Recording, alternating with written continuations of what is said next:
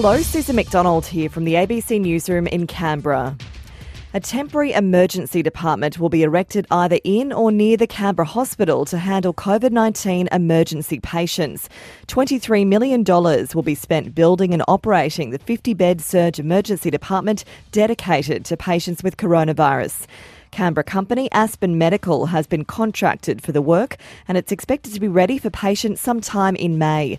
The Health Minister Rachel Stephen-Smith says now is the time to prepare for a potentially difficult winter ahead. We don't want to be in a situation that other countries around the world have found themselves in, where they're trying to expand capacity while dealing with a large number of cases of COVID-19.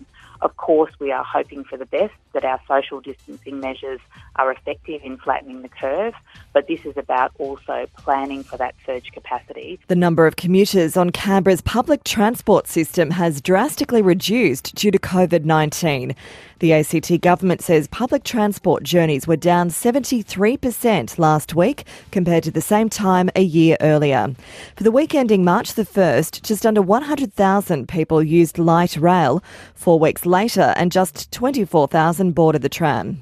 And for the same period, bus travel went from just under 413,000 to 113,000.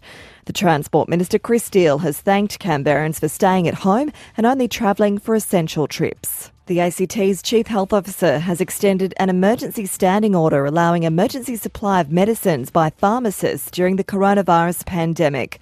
It means people can get medicine from a pharmacy without having to see their doctor to renew their prescription in a bid to make sure people stay at home as much as possible. And the spy trial of Canberra lawyer Bernard Collaery over alleged conspiracy with his former client, Witness K, to reveal details about an intelligence operation in East Timor is set for a long delay. Elizabeth Byrne reports. A secret hearing dealing with national security issues was to start next week, ahead of an ACT Supreme Court trial later this year.